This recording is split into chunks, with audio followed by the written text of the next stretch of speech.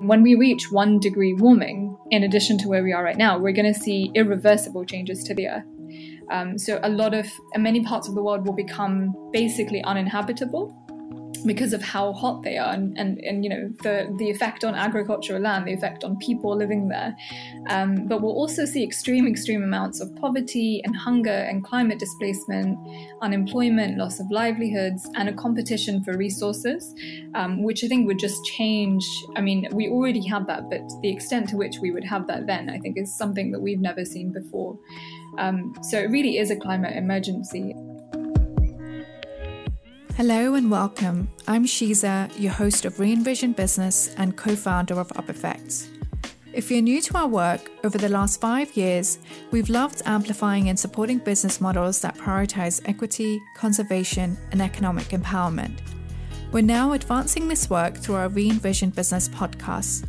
This series will highlight the emerging need for responsible trade that uplifts communities frequently left behind. In each episode, we'll invite thought leaders to deconstruct our current systems, and with their help, we'll spotlight models that are re-envisioning business. Together, we'll unearth a blueprint for an economy redesign. Last month's IPCC report stunned most of the world, highlighting that human influence has warmed the climate at a rate that is unprecedented in at least the last 2,000 years. Prepared by 234 scientists from 66 countries, the report warned that some of the changes, such as continued sea level rise, are already irreversible for centuries to millennia. The IPCC scientists warn global warming of 2 degrees Celsius will be exceeded during the 21st century.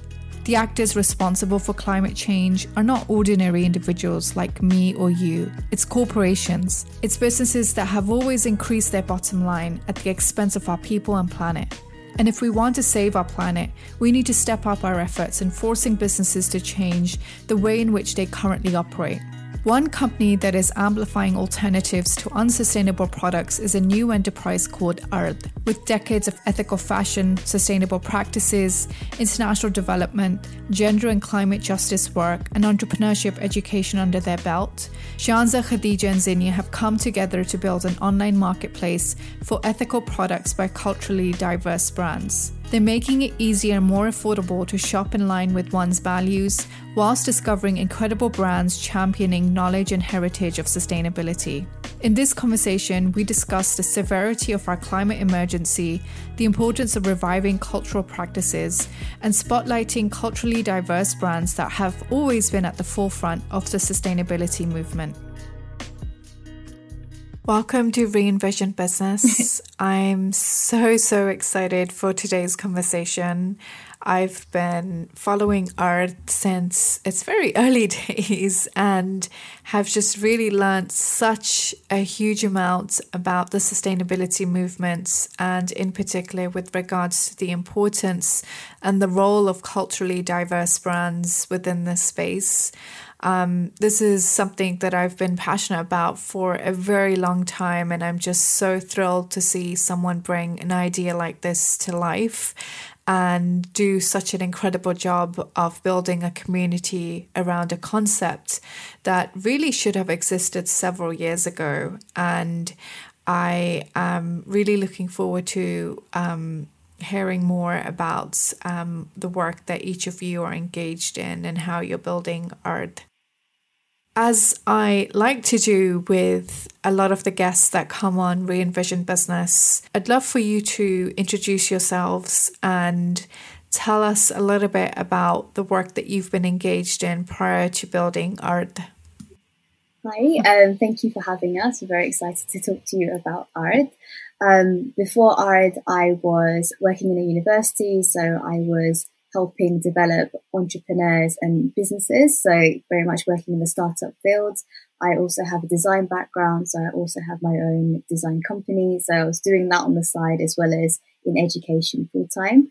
And now I'm working on Ard with Shanza and Zinnia. Yeah, thank you so much for having us, Shiza. I've been following the Re-Envision podcast as well and absolutely love all of the episodes so far. Before Ard, I was working in international development, actually. I was consulting for different organizations on gender and climate justice issues. I've also been consulting for a few charities around building more sustainable ways of doing business, working with refugees around the world. And when ARD came up, it was just the perfect moment for me and for all of us as well, I think. So, hi, I'm Zinnia, and before ARD, I was an ethical fashion designer, and then after that, I was helping businesses become more sustainable. So I've been helping like independent brands, freelancing, helping them with their businesses, how they can become sustainable, how they can incorporate ethical policies, how they can work with brands, so introducing them with other fashion designers around the world, or textiles. They can work with companies that are ethical that I've worked with in the last 20 years. And then ARD came along because I felt there was a gap in the market. I felt like there needed to be a platform where small businesses got that support that they haven't had, especially sustainable businesses, and especially diverse businesses. And so this is why we created ARD. We came together, the three of us. That's really wonderful. I feel like each of you brings such a diverse skill set to the work that you're doing, but also there's a big crossover in terms of the values. So just focusing on the sustainability side of ARD, given that that is a driving force behind the work that you do and an integral part of the business model itself. So we're seeing, wildfires, taking place across the world. We're seeing that in Turkey. We're seeing that in Australia. We're seeing that in the US. We're seeing record-breaking temperatures across the world, heat waves and prolonged seasons. The threat of climate change is not something that's in the distant future. It's very real, and it's something that's happening today, and each of us is experiencing the effects of it.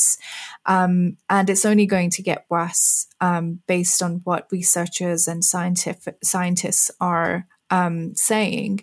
Can you help our listeners understand why it's a climate emergency and what the impact will be a few years from today? So I think it's safe to say that it's the greatest emergency of our time. We're in an immense time of crisis. And if you think about it in the sense where our climate sustains us all, right? The life on our planet and us as well. So if we want to be a bit narcissistic about it, actually, it's also a human emergency because our own survival is at risk. And so to put things into context, just to go back a little bit, in the last 150 years, we've warmed the Earth to such an extent that we've actually reversed 6,000 years worth of the Earth's natural cooling. And that's just kind of the industrial period that we had. And in 2019, we saw the end of the warmest decade that we have on record, right? So because we live in an ecosystem in which it's so interconnected, even the smallest changes in temperature can make such big can have such big impacts and consequences of us. A lot of what you've mentioned is already happening and we're already seeing that. But in addition to that, I just wanted to mention that, of course, we're also seeing the greatest amount of forcibly displaced people in the world today. And a third of those are obvious climate refugees. We're seeing more conflicts due to resource scarcities. We're seeing loss of livelihoods, economic shocks, and the list just really goes on. And these realities in turn kind of lead to more gender injustices. And this is me bringing kind of interconnecting this with my other work that I do, because I see this overlap a lot.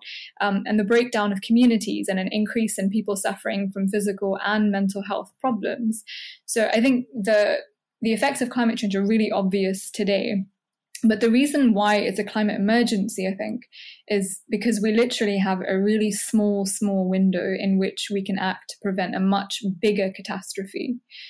So at the moment, it's predicted that in the next 3 to 4 years, so before 2025, we might actually see the warmest year that we have on record reaching 1.5 degrees above pre-industrial recorded temperatures, which is the lower kind of target at the Paris Agreement that we had. So that means we're already reaching that potentially in one of these years to come, which is pretty huge. And it just goes to show that if we don't change the way that we're heading right now, we're going to reach 1 degree a lot sooner. And when we reach 1 degree warming, in addition to where we are right now, we're going to see irreversible changes to the Earth.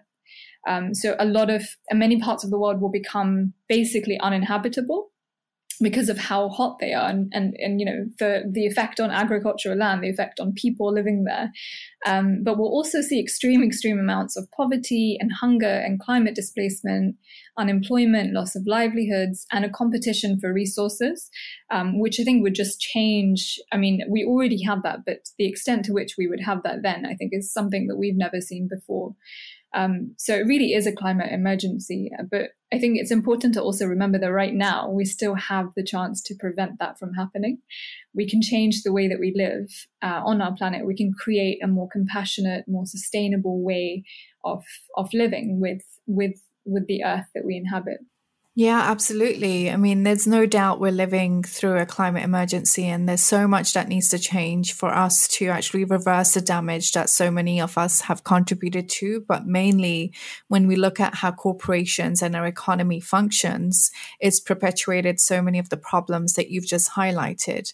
And so a key way to actually reverse that will be through the means of business and through the way we engage and put out services and offerings that change the way we utilize products and utilize our resources that are currently very much limited because of how those resources are being distributed amongst communities. You've clearly indicated that there is a big need for this work. I'm really curious to hear what helped advance that mindset from I'm really disturbed by what is happening to we now need to build a business to solve this. What was that defining moment for each of you? I think for me personally, when it comes to climate change, it's something that I personally have been working on for the last 20 years. I think it was when I was 18 when I first went to university, and I was looking at even plastic pollution, and I was thinking of ways, how could I turn this plastic into fabric? Is there any way that we can use the waste that we already have in our houses, how we can reuse that in some other way, in some other form? So it's been a long journey for me personally. But when so that was one of the big, also I would say my faith. I think the stronger my faith got, all the ethics, and how Islam talks a lot about sustainability. And so when I started fashion, it actually put me off past fashion, because it didn't go with my values. And then that's when I decided to change my path and my career to a more ethical and sustainable lifestyle. So I've been on this journey from the beginning. Yeah. I think Zinnia's 20 years worth of experience working in this area was one of the driving forces for us as well, because we've known Zinnia for a really long time. We've all worked in the climate movement together. We've seen a lot of we know what the problems are, and we worked on campaigns, but in a kind of in more of a campaign context with charities, let's say. So I think from transitioning from that into a business, when the three of us came together, we were very, very, I think, resolute. We knew we wanted it to be a business. And there's a few reasons for that. One of the reasons being that we know that there's a need for education, but there's a need to change the way that business practices, the way that businesses currently practice. And I think being from a culturally diverse background, the three of us, we were aware of the fact that the ethical space is becoming a lot bigger. It is growing, but the culturally diverse segment of that space is not growing in that same way. And because of the lack of support that they get, perhaps, or also because of the fact that, a lot of us don't have those networks or that kind of access to capital that maybe a lot of other businesses do. So for us, it was about connecting the dots and figuring out how do we have an impact in this space that not only does something positive for climate justice, but also challenges and improves the current way we're offering solutions in this space. And for us, that was diversifying the space, bringing more voices into it, making it more authentic, but also tapping into the lost heritage and the lost knowledge of our communities in fighting climate justice, in sustaining our earth, because that's something that we'd always had up until arguably we were colonized, and a lot of that knowledge was lost. A lot of those skills were lost. And so this business for us was as much about reviving those as it was about saying, hey, let's create a better way of doing business. Let's support other businesses to do the same. And let's make something that's a legacy for us and a legacy for our communities in particular as well, so that our children and their children have, those building blocks in place. They have that knowledge, that skill, and they're able to create better solutions than what we can even imagine right now. I think, growing up, I always had a love of nature that I think my parents instilled in me. Like David Attenborough is probably like the 7th member of our family. So you always grow up seeing wildlife and the natural world. And even when you visit back home, you kind of see that simple living and that love of agriculture and how, it's just so pure, kind of farm to plate kind of living. But, as you grow older, you realize, we live in a city, for example. We're so disconnected through the kind of supermarket lifestyle and even now through Amazon that we forget about that process. And I think just looking about the fast pace that we live in now and how that culture is, and even looking at our own culture, I think Asian culture, a lot of it is very wasteful in terms of even just food. More is more. Food is love, so people cook abundance of food, but then a lot of it gets wasted. If you look at our events, they're very extravagant, from the decor to all the tidbits and favors, and there's just so much plastic. Plastic is everywhere, and even we're seeing how like Eid has become a really big holiday, which is great, and now we're seeing things with like Eid balloons and banners and things that we could never buy before, and so definitely there's an excitement around that. But then this is all a lot of single-use stuff for very small, short-term use. So I think what's great about art is, and also through a lot of businesses that we've discovered from doing research, is that there is a need to want us to do better and provide a better alternative. So yes, you can obviously have those celebrations and enjoy that, but know that, like they'll say, like a puppies for life, not for Christmas. We don't want to buy things just for the sake of, the Instagram picture and showing how everybody's, having a great time. But then, also Zinnia was saying with our faith, we need to be, accountable for everything we use. There is a hadith that says, don't waste water even at the bank of a river. And a river is so abundant and that flow is never going to stop, but it makes you realize it's still not a place where you should waste that water. And I think for a lot of us, it's kind of going back to that prophetic tradition and minimalism and knowing that we can live with less. But the culture that we're brought up with capitalism, it's all about buying more and being a consumer and fast fashion. And I think there's always going to be that trap and that struggle. So even now with big brands like ASOS and all these other companies who do modest lines, we get excited, so we want to keep buying, but we probably have more headscarves than we can ever get through, And with our prophet, peace be on him, he would name all his possessions. So that just shows you how much he valued what he had and the relationship he had with those. And a lot of us have, trainer collections, handbag collections, whatever it is that we're into, collections larger than probably all his possessions combined. So it just shows that we live in a time of abundance, but it doesn't mean that we need to kind of follow through with that. And I think the older you get, once you create your own value system and see and shun those trends, it does help you kind of stand firm in yourself. So even going back to our culture, you can't leave someone's house without leaving a plastic box of food. So even if we reuse that Tupperware to the ends of time, that thing will never decompose. So we should just be more considerate about, what we already have in our day to day, and then how we can make those small changes to make our life more sustainable. And I think the great thing about art is we also look at it as an education platform to have those conversations go, this is never going to change. Your auntie's going to feed you until you roll out of the house. But you should also say, it's fine, I've bought my own container or something. Or, those small things to just kind of educate them as well, because every small act does add up. So individually, we feel like what is the point of recycling? What is the point of doing these things? But collectively, it does have an impact. And if anything, we need to at least hold ourselves to account. So it doesn't matter about the status quo. And if you feel like you're a lonely person in a very, consumerist world, you do what makes you feel comfortable. I love that. Thank you. And Zinnia, I just want to come back to you because I know you wanted to add to your previous answer.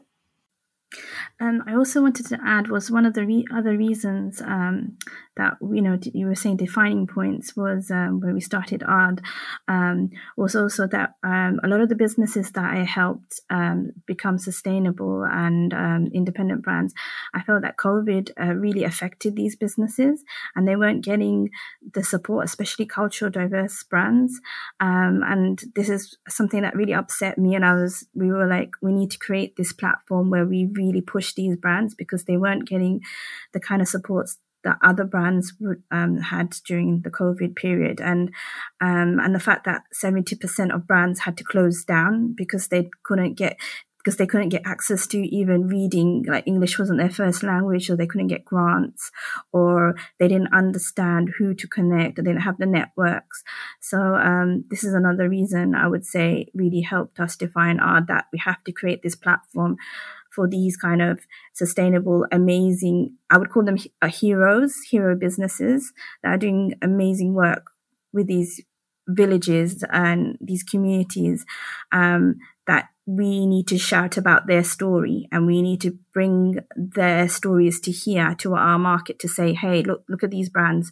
You don't have to shop at Amazon or these high streets. We've got these brands right here and you don't know about them, but we're collectively bringing their stories to our platform and you can shop with them and support these businesses.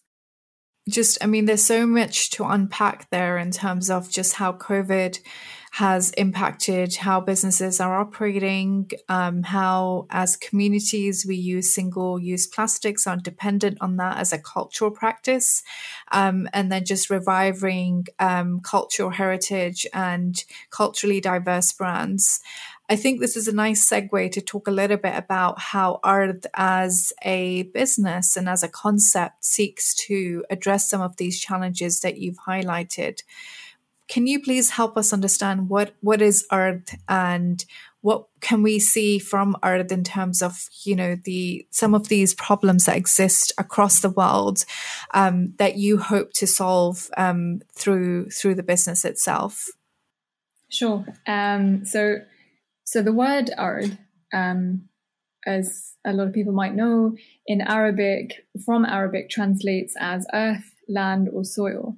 And we deliberately picked ARD because we felt that the breadth of meaning that this word encompasses, and the way that it's used in Arabic is so holistic. And that's reflective of the kind of solutions that we wanted to propose as a platform that champions or seeks to champion more ethical and sustainable brands and the way that they think. So ARD, in one sentence, is an online marketplace for ethical products by culturally diverse brands. But in addition to being a marketplace, we're hoping to actually build a community around what it means to live ethically as a culturally diverse people and communities today. To, in doing that, also reconnect with the heritage of many of our families and ancestors who sustained and preserved the land, as I was saying earlier, that they consumed for future generations, and the skills that they themselves had in sustainable methods and ways of producing important materials and goods that we're now trying to access and revive today. But at the core, I think it's about reconnecting with a sustainable consumer mindset. And that's what we're really trying to build, that's led by ethical values. So it's not just about environmental justice. To us, as ARD, it's about social justice as well. It's about creating a platform that is encompassing of all the different injustices that we're seeking to correct. So, for example, we could look at Palestine. We could look at trade justice, whether it's in Palestine or whether it's with what's happening in China with the Uyghur Muslims. And those are issues that are very political and often not included as well in the ethical space. But that's something that we want to see change. And we know that as culturally diverse communities, we really connect with that because many of us have our roots in different places around the world. So for the platform itself, we want people to come to Ard to shop from, discover, and support culturally diverse ethical brands. As Zinnia was saying earlier, they're absolute heroes and they just need to be put out there and people will fall in love. And we know that. We also want people to learn about the existing, like the exciting sustainability work that culturally diverse people are doing. In the UK, but also around the world. We want to be giving tips around how to live more sustainably on a day-to-day basis because we know that those individual actions make such a big impact, and making that accessible to people is really important for us. But finally, our kind of one of the final hopes for Ard is for it to be a place where people can come together on this journey, find each other, collaborate, innovate, and together rebuild a more just and equitable world. I absolutely love that. And I can't wait for the marketplace to go live. I guess 2 questions come to mind just while you were describing what Ard does and what you hope to offer to the communities that you're working with. My first question is, like you mentioned, a lot of the ethics of a business are rooted in or complicated by the political nature of some of the issues that we're trying to solve as culturally diverse brands. How does one begin to define ethical? Because it comes in so many different shapes and forms when you look in the sustainability movements. To some, it could mean just eliminating single-use plastic and not looking at creating fair and living wage jobs for the people that are making those products.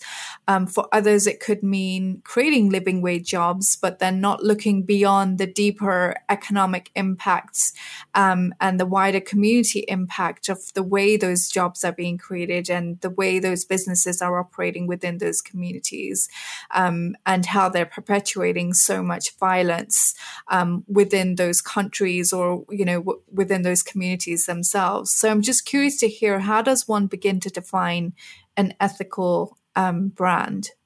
Oh, that's a big question. So I think that's a question depending on your own values. And this is why I created a policy, and the way people will come to Ard is you will shop depending on what you think, what means to you, what values to me. So for some people, like you just said, plastic pollution might be the most important value to them, and to them that's what they consider ethical. Because when it comes to this kind of movement, it really depends on your finances. It depends on how your lifestyle is, your personal political views. So those kind of help you define what you see as ethical. This is why when we will create Ard, we'll let the consumer be able to buy under their values. So whether it's if they feel like social injustice is important to them and they see as that is the most important and number one, then they can look at brands. And that's how we've built our business. So it's around the consumer, around their values and what they see sustainability as, and then they can shop around that. My advice to other businesses and finding what is sustainability is, I think it's hard because we don't have one definition for everybody. And at the moment, there is a lot of greenwashing. A lot of companies are wanting to get their statistics or trying to plant trees and trying to combat carbon footprint, but they're not actually doing deeper research because everything connects. Even recently, we've been looking into planting trees, and we're still not sure whether we should do that because we've recently found out that it actually affects the food system. It affects the community, because if we go around just planting trees, then what about the land for people who need to grow food? So I think every company has to be responsible and really look at their policies and really look at how everything from even running their website to their packaging to how where they source their products, really looking at everything and how best they can do that sustainable, and also being honest. I think that's another thing. It's hard. No one can be 100%. And I think most brands should be just transparent. Look, we're trying. But we're not at we're not 100% there, but we're on this journey together. And I think as long as businesses are honest and they're transparent, then consumers will want to support those kind of brands and champion them. But I think that in that there's also something really exciting, which is that it's less so about the meeting the specifics of something, because I think every context is so different. What's sustainable in one context might not be sustainable in another context, and so I feel like at its core, it's about systems change. It's about changing the values that drive business. It's about putting people and planet at the core of your business rather than profit, right? And building from there up. And I think that could lead to so much innovation, that people could create so many new ways, businesses could create so many new ways of being ethical and sustainable, which would just enrich the definition and how we pursue this. So for us as a marketplace, we're starting at very basic level where we're just identifying what already exists, and we're giving people the option to shop via those values. But we also expect and we hope that through doing this, we'll also grow and be able to provide a lot more information to people on what being ethical could mean for them in their context today.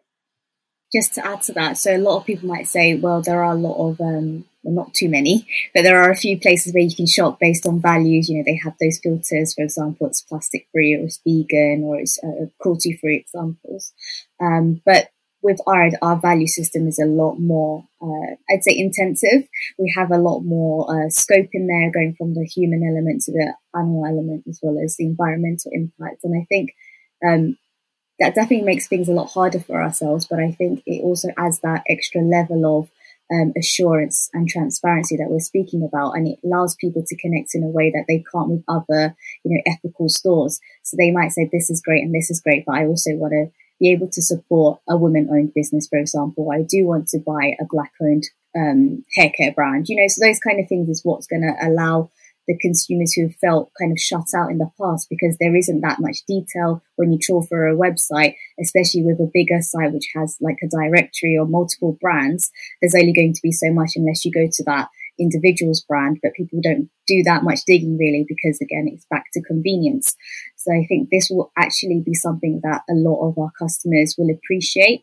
And when we did our pilot with our e-boxes, we put in a lot of information about these different things, and I think people were kind of shocked. They're like, I've never seen something that is either, conflict free or that is, supporting minority owned brands. And those are things that they really, I think, resonated with. And then a lot of the brands that we put in our box saw, a lot of interest as well, because they talk quite openly about their story. And that's also something we promote already on our page. So we talk about the business and we also talk about the owner, and I think people will either connect with one or the other, but there's always going to be a clear synergy through those. And I think that's what's really nice for people to be able to connect on that human level.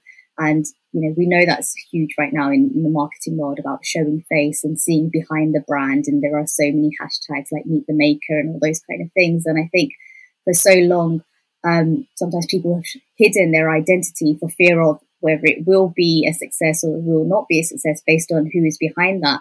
And I think it's nice to see people now taking that limelight and being okay with, saying this is from my heritage and using words that aren't in the English language. And I think that's why we're also very, we spent a long time before we settled on the name ARD, but we said actually we do want it to sound like it is from, some form of heritage and from a culture that isn't, English, even though we're all British born. But I think it just helps people understand that there's a lot of complexity and it's very deep rooted. And I think that's something that we want with our community, with our customers, and with anybody that we engage with.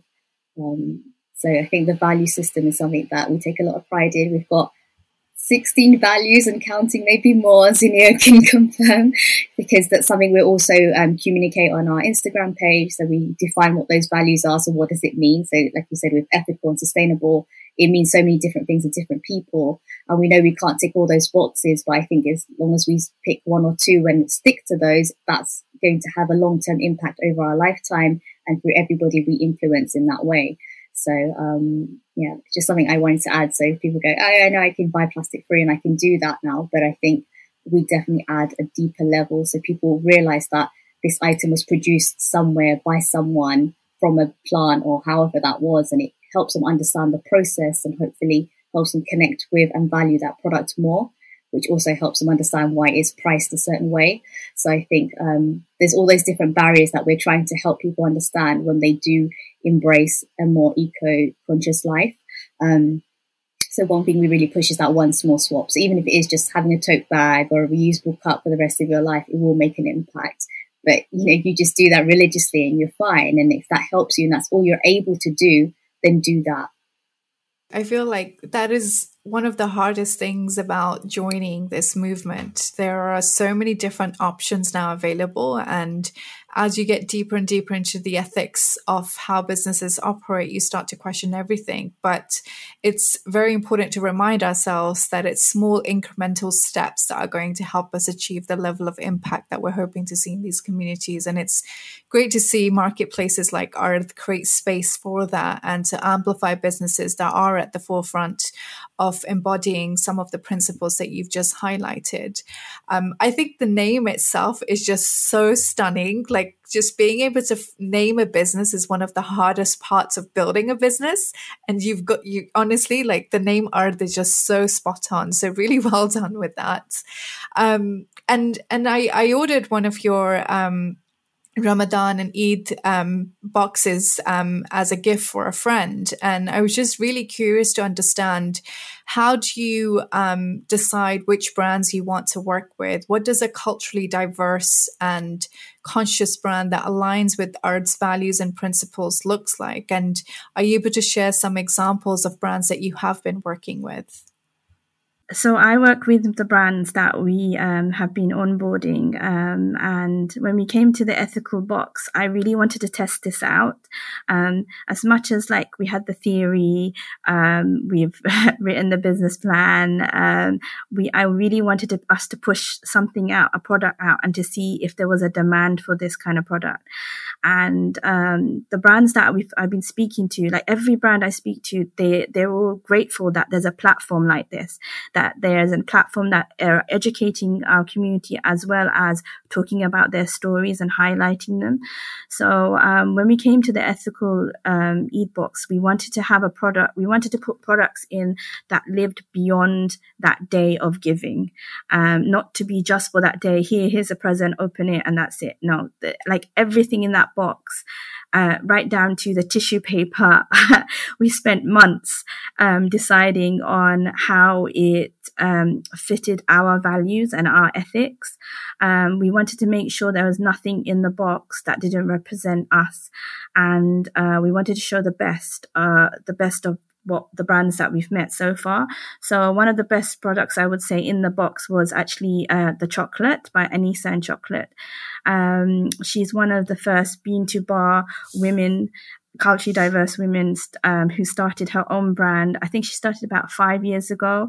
And when I tasted her chocolate, I was just blown away. I've worked with other businesses in the past where I've tasted many ethical chocolates. And I have to say that her chocolate is one of the best. And I was so surprised that this amazing mom of 5 was making it in her kitchen and making it to such a high standard. She should be selling her chocolate for £100 because her chocolate was so amazing. And I was like, we have to put her chocolate in all of our boxes. We need to get our community to say, hey, there's alternative brands to the kind of brands that you'd buy from the high street. And you don't always have to buy a big box of chocolates, something small. And when you taste it, it makes you full and you understand the story behind it. And when we shared her story, a lot of people loved that. And so that was one of the main reasons we put her in there. And what we loved is when the brand came back to us and said, you know, I've got loads of more customers since this. I've never been able to hit this culturally diverse market. My market is mainly mainstream, and for her to be able to have access to this was great. And some of the other items that we put in the box were, we wanted to have not just something that you could eat or something that we wanted to put also something that you can use every day. So we put like the Seacell bag, something that's sustainable. So something that would make you think, hey, let me get rid of my plastic in my bathroom. Let me start using something that's more sustainable and environmentally friendly. We also put in, I'm trying to think now, it's been so long. We also put a lantern in there, so it's so it goes with the whole Eid theme because celebration. And we also put in there the teas. We wanted to highlight there are ethical brands that that's affordable, because one of the things that I found that when I speak to people, they're like, oh, you know, how do I become ethical? How do I live this kind of lifestyle? I said, just do the simple things first. Start with teas. Basic teas, just swap out your teas, and it's affordable. You can go to the supermarket and now buy fair trade tea, and it's no longer like, it's not even biscuits, even chocolates you can buy at Lidl or Asda. So it's just like changing those small swaps. I think people often feel overwhelmed when they think of sustainability and eco lifestyle, and I always say it's a small, if you make those little swaps but keep them sustainable, like keep doing them, it is going to make a massive impact. I think you mentioned something about culturally diverse brands, and I think it's just something that people need to, I think, understand the definition of a little better, and knowing that the brand and the business is slightly different. So, you know, the business is the product and the service offering, and whether that appeals to a culturally diverse audience is one thing, but the brand is very much about the image and the persona and how it communicates that. And I think sometimes there's that disconnect. So like how Zinnia was saying with Anissa, because she wasn't communicating her heritage maybe as much, and she wasn't showing her face as often, she could have been all those different things, but people wouldn't have known because she hadn't communicated that. And I think when we kind of put her at that forefront and championed and showed her story, people was like, wow, she looks like me, or, you know, that's so cool, she's a mom, or she's a woman, and all those different things people relate to, I think really helped with that. And I think just looking at cultural diversity now in the marketing sphere, obviously a couple of things have happened in the last few years where we have seen this boost in visibility for many reasons, but it's knowing the genuineness behind that. So not using it as a marketing tool just to appeal to a wider audience. And you see that through makeup and skincare as well. And in a way, it's great that it has kind of impacted the mainstream brands in that way, because a lot of those products will be more accessible from price point to even just access and, you know, a Superdrug in every high street, for example. But it's again going back to what Shanza was saying as well, that we want to reclaim that heritage and that narrative, that this is our space too. And if that's come from my background and something that I innately understand is in my blood, literally, it's quite nice for people to kind of come out and let that shine.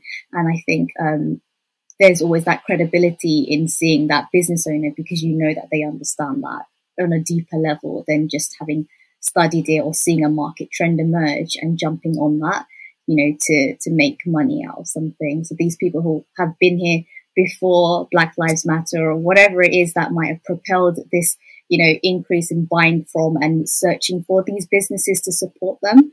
And they will be here long after, and that struggle doesn't change. And I think that's what's, you know, out of something so ugly, there has been positivity. But I think it's just knowing that it's not just that hype, and that point when it's done, you know, those things don't go away, and you need to continue to do that. And I think it's been nice to see, you know, even in lockdown during the pandemic, so many home businesses starting, you know, kitchen table businesses, as they say, and there is scope for them to grow if we allow ourselves to continue to shop and support from them instead of going back to what we are used to. And I think that's what ARD is about, hoping to continue to find those amazing businesses, supporting them through the community, supporting them through business support as well, and helping them establish and scale. So that's something that I just wanted to add as well, that it's not just about the offering or, you know, the kind of visual, it's a combination a lot of the time. And I think that's something we definitely look for when we are working with brands. I just wanted to quickly add to that I think we were all really impressed and happy that a lot of the brands that we were discovering were owned by women. And I think that was really heartening for us for like lots of reasons. One, obviously, that a lot of them were mums, and seeing them do all of these amazing things whilst being mothers was really incredible for us. But also because it's just kind of looking at the role of that women play in the sustainability movement is a really important one. Sort of, pre-industrialization, we know that women were at the center of kind of practicing and passing on these sustainability techniques and methods of producing raw materials or different products. And a lot of that knowledge was, lost because of industrialization. But now we're actually seeing a lot of women who are skilled differently. In the UK, I guess I'm speaking about right now, skilled differently and obviously kind of were in very, incredible careers, who have left to create these businesses, tapping into that heritage again and combining it with their skills to build, and to see women again leading at the forefront of climate justice and sustainability and best business practice was really great for us. So I guess that brings me to my question on, if art didn't exist, how would one find or discover a culturally diverse brand, or female-led, or parent-led, or mother-led businesses that are tackling some of these sustainability issues? That's one of the main problems that we're trying to address, which is that it's really hard to find those brands. And one of the reasons is that a lot of these businesses sell via Instagram or sell via kind of their own websites. They're not actually on a lot of the mainstream ethical marketplaces or platforms. And we're not sure exactly why that is, but it just makes them a lot harder to discover. And so one of the main problems we're trying to obviously solve is to bring them in one place, because shopping ethically is difficult as it is. And I think we all know that the amount of time and research that goes into finding brands that produce the products according to the values that you want is so difficult that you just want to make it more convenient. You don't want to have to spend hours and hours every time you need to buy something to find the right place to buy it from. And so we're hoping that Ard can just make it easy and accessible, but also more affordable for people, because a lot of the culturally diverse brands that we work with obviously reflect this reality, which is that the communities that they come from, in the UK especially, may not be able to shop ethically otherwise, because the market is can be so pricey, so it prices them out. And in addition to that, obviously knowing that shopping ethically is not the only way to live sustainably. And so a lot of the brands that we work with do try to provide you with tips on how to be more sustainable with what you have. And I think that's really important as well. And we can get into that later or some other time, but there's so much more you can do aside from also just buying ethically. And that's something we also want to reflect on the platform. I think just adding to that is what Chans was saying, that with a lot of the brands that we've discovered, we didn't know were women owned, or the backgrounds of these people. And I think it's because sometimes it's seen as more professional to not have your face as the brand. People aren't even comfortable being the face of their brand, so it's just not open, or easy to find information for maybe personal reasons, or because that's what they assumed would be the right thing to do. But now we're seeing that big spike in knowing that, if you have a personal brand, it can drive your business. And I think it's definitely a confidence thing, and also sometimes it's self-acceptance, but it's also now knowing that the market is ready for that and the market wants that. So I think people are embracing the spotlight and being able to talk about these things and showing up a little bit. And I think having things like Instagram lives and all these things like stories, even, it allows you to have that personal side of the business and show face and interact with your audience and build that trust and relationship without having to, plaster your face all over your grid if you don't want to do that. And I think people probably don't realize that is one of the driving forces of when people do purchase. So if I know I can buy from an independent, I always buy from an independent coffee shop versus a chain like Starbucks, just because I want to support a small business. regardless of who's running that. And I think for a lot of people, having that, when they're searching, instead of, we normally filter, we want the low price to the high price, but we want the 5-star rated product. We want, all these different things we do, and then we want it on Prime and all those things that we normally filter by. I think when people see on Ard that they've got, you can buy women owned, you can buy conflict free, you can buy local, you can buy organic, and do all of that kind of real defining of what it is that you would love to purchase, and seeing things pop up, it's that feel good factor. And I think that is quite addictive. And, even if they don't buy often, when they do, it feels like a treat, and that they feel that they've done some good as well. And I think that's what's nice, is there's the give back aspect.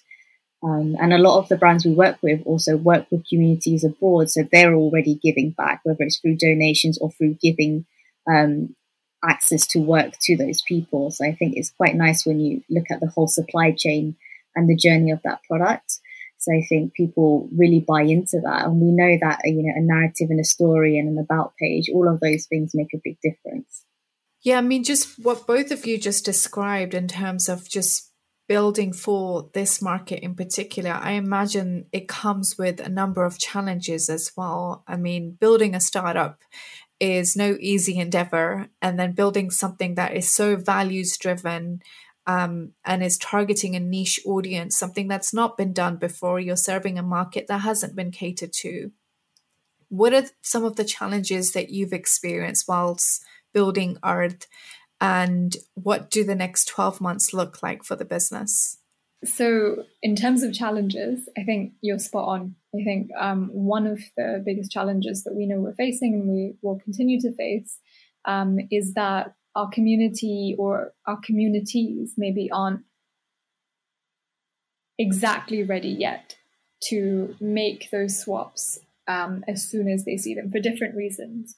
And so we know, and we knew from the beginning, that education would be a large part of what we set out to do.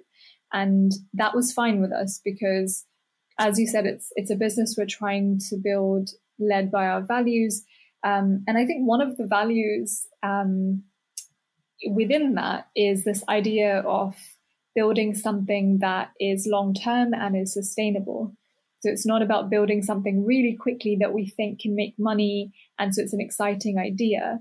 It's about thinking, what will our future generations benefit from? We're just laying the seeds here, right? Like we're actually just doing the groundwork. And who knows how long it would take for not just our communities, but us as humans in general, to switch to a much more sustainable, ethical way of living. But education is part of that, and we need to do that. Another challenge that we have faced is we know that the businesses that we work with are also in need of a lot of, not a lot, but they're in need of support. They're in need of kind of figuring out how to access this space in which they're new, because the ethical space itself is quite new, but then they're also culturally diverse. And so that niche space for them is something that we're trying to help them navigate to. And that's a big part of the business idea as well, in that we don't want to just be a marketplace where they can sell, but we also want to create a network for them in which they can support each other. We can try and give them access to business support, but also, helping them innovate in how to be competitive in this space.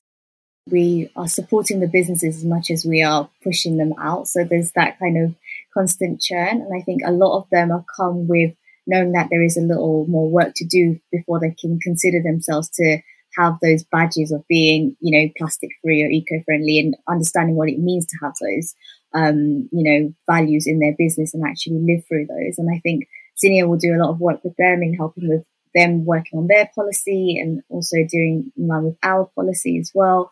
So that's great for them to have that structure, because a lot of them know they want to aspire for these things, but they don't know how to get there. So we will be providing that kind of support, as well as things that people often struggle with, like marketing, copywriting, photography. There's all these different things that we would love to offer them, so they can have those professional photos and things like that, helping with, going to redo that bit. So all the kind of work that they need on the business, but also as them as entrepreneurs. So a lot of them probably have fallen into it from a hobby or just an interest. And then, you just sell one to a friend and then a family and then a neighbor, and then it starts to spiral. So scaling becomes a problem. So, I think as Shanza was saying a little earlier on as well, it's like, why don't we see these businesses long term, or what's happened after that kind of spike is because they don't know how to scale. And I think, with a platform like ours, it can be great if that they are discovered and they kind of have this huge overnight success, as they say, but they don't want to be overwhelmed with a huge number of orders and not know how to produce that, because a lot of these things are handmade or perishable and natural. And then they've also got a supply chain where they will need to bring in quantities of materials and so on. Another thing we want to help them to do is through the community, be able to kind of play big. So a big business will be able to put in a huge order because they meet the minimum order quantity, or they have the extra cash lying around and the cash flow is there.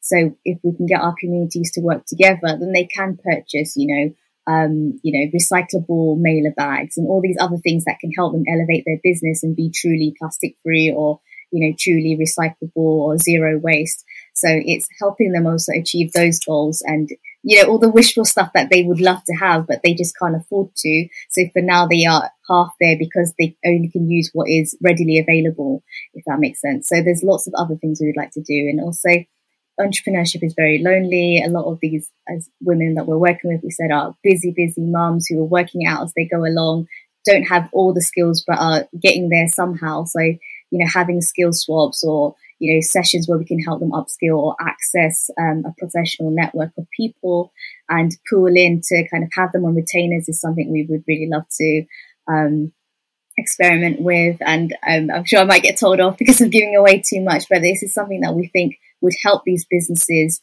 last and grow and scale and inspire others. And that's what we really want in the long term. We don't want them to just come and have, a great summer with Ard or through an Eid campaign or a holiday campaign. We want people to then see them as businesses in their own right and purchase their products because they're their favorite skincare brand, or they're their favorite confectionery brand, or they're their favorite, go-to Sisal brand or whatever it might be. But to know that there is more choice out there, because we are seeing these things happen now in mainstream stores like Boots, like I was saying to Zinnia, like I saw, oh my God, they have Sisal bags and Boots. What would we do? But I mean, it's a great thing because, that also shows that there is demand, and they wouldn't stock something like that unless the customers wanted it. So it's just nice to kind of shift that power play a little bit and say, okay, you want that, it's great. We have them to buy it from so-and-so. So it's just something I wanted. There's a large educational piece to the work that you're doing. We also do the same at UpEffect, and with so many of the brands that we work with, that is it's a tremendous effort when you are trying to build a business, but also trying to educate your marketplace and trying to help them change the way they behave, and in terms of just getting them to move more towards conscious business practices. And it's a real challenge. And I know some of you are also moms while building this business. I'm just curious to hear, what does your day look like while building Ard and juggling so many different hats at the same time? So, yes, working as a mom and running a business, it's really, I would say it's very, very challenging. I think when I was single, you had the time to do as much as you wanted to do. But when you have a little person that's constantly demanding and asking, and you've got them to deal with all the responsibilities that you have with them and running a business, it is challenging. But what's been great about Ard is the fact that I'm meeting other mums that are running businesses, so they're all more understanding. So it's fine if our toddlers are coming in between our talks in the middle of them, or they want to have a chat with each other. And it's nice that to have that kind of like people have that understanding and that patience. But I would say most of the work that these mums that we're working with, and myself included, and Shanza as well, and aunties, I won't forget Khadija, she's an auntie, that we do most of our work when they go to sleep. that's when we can do majority of our work. We do late night owls. I think we put on a video on our Instagram, our daily life routine. So we try and do all our chores, everything, and then it's like work or from 9 o'clock onwards to 1 o'clock in the morning. Sometimes we're having meetings. In between, our kids are waking up, crying, putting them back to sleep, coming back, and then working on this. But it's fun, and I think it's been amazing that we've met other mums, and it's nice that other mums, even during during Ramadan, it was nice that other mums were up doing their social media, and brands were getting in touch. Oh, you're doing your social media too at this time? Yes. We need to organize our social media before, for the week. So it's been nice to have that kind of support, and that understanding. And you wouldn't get that in other workplaces. And that's been the unique thing about this journey. So I recently had my second Suleiman 4 months ago.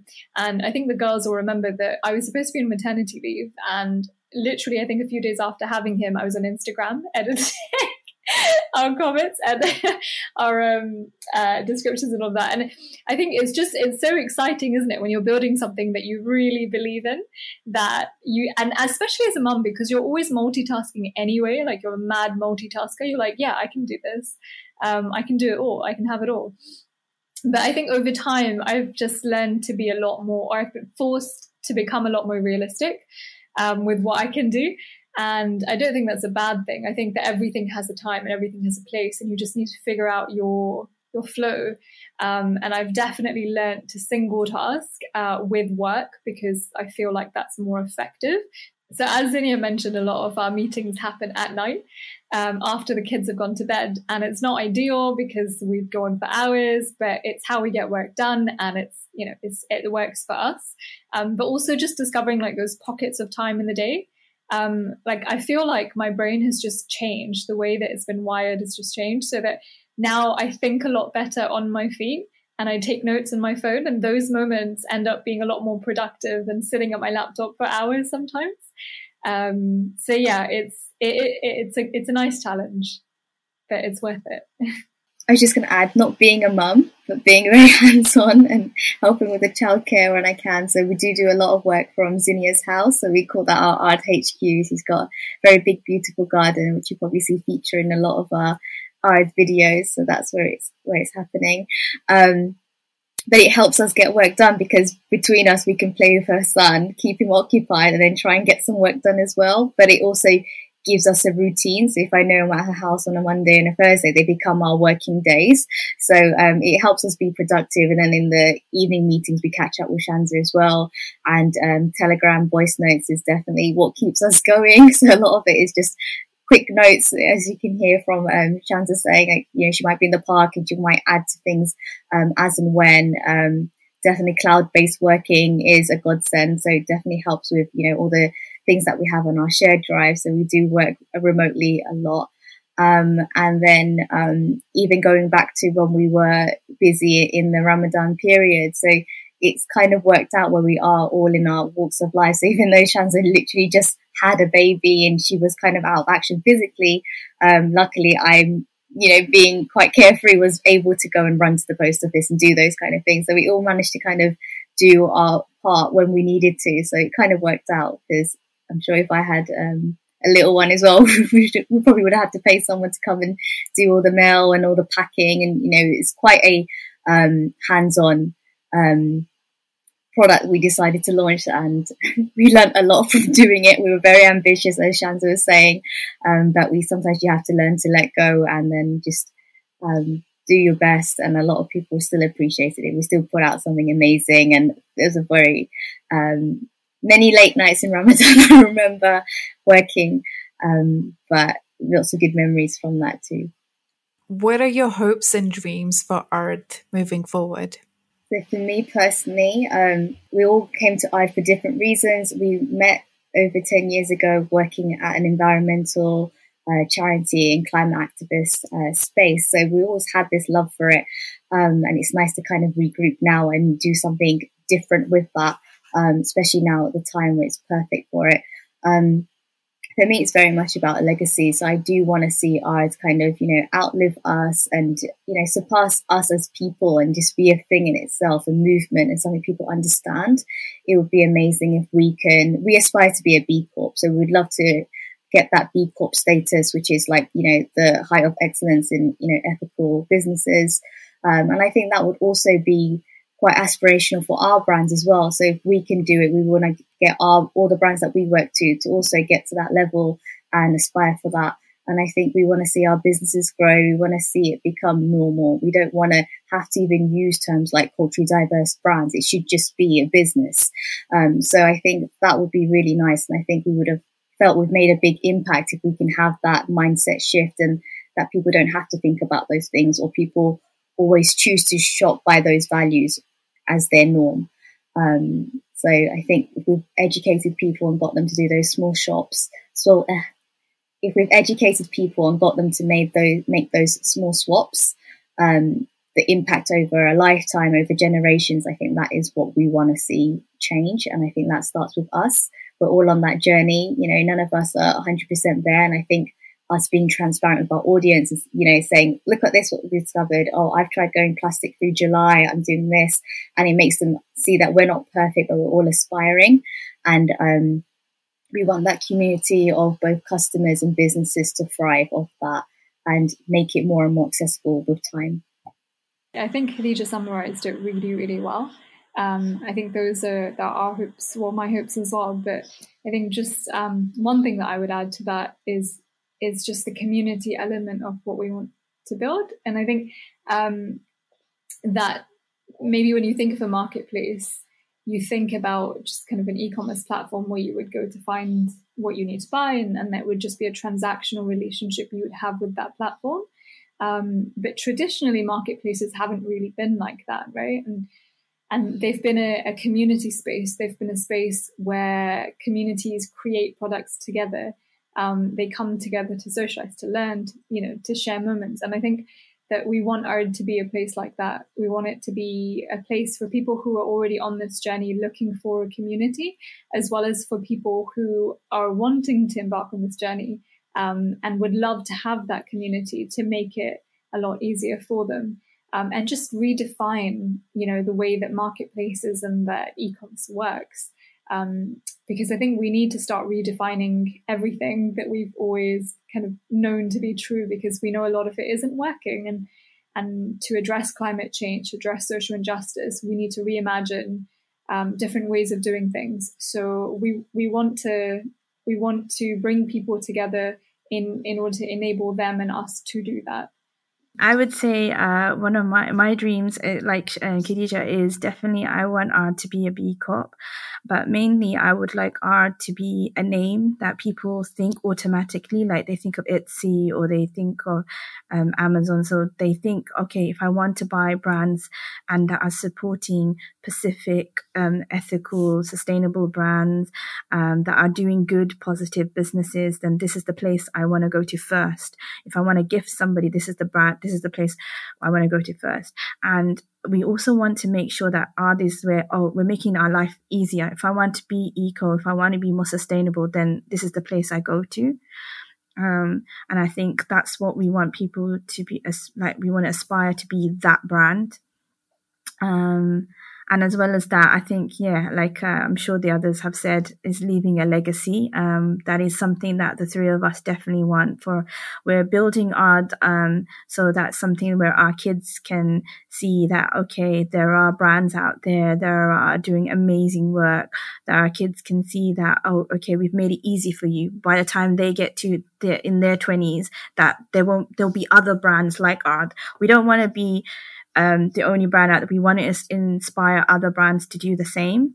And I think the more and more brands that come on board and become sustainable, it'll become the norm. It won't be something that's so special. It'll just be a part of our daily lifestyle.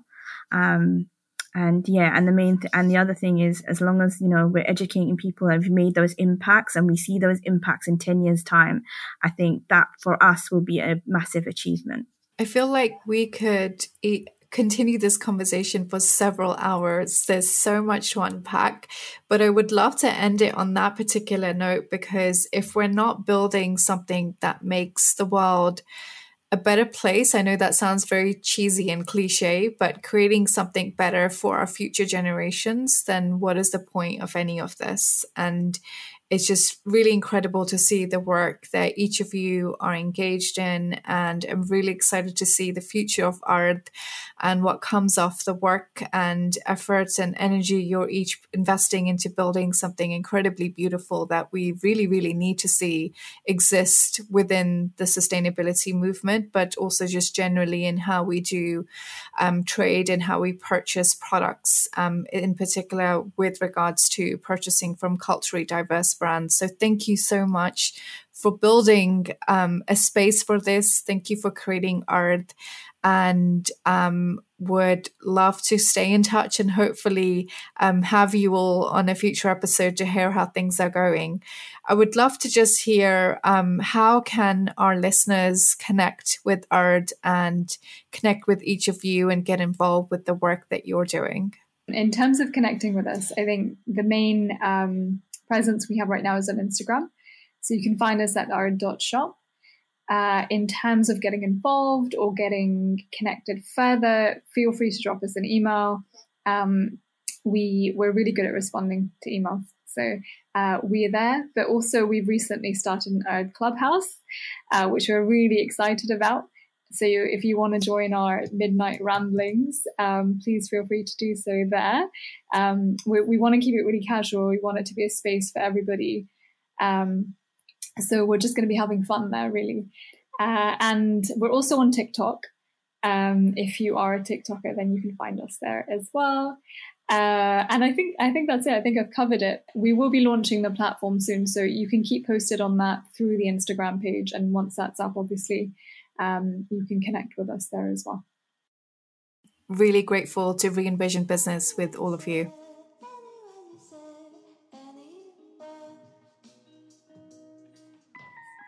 We'll be back on the first Wednesday of every month with a new episode. To ensure you don't miss out, please subscribe to Re-envision Business on your favorite podcasting platform, whether that is Spotify, Apple Podcasts, or something else.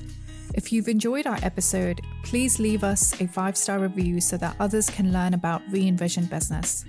Thanks for listening. Follow us on Instagram or Twitter with the handle UpEffect for updates on the next episode. Until next month.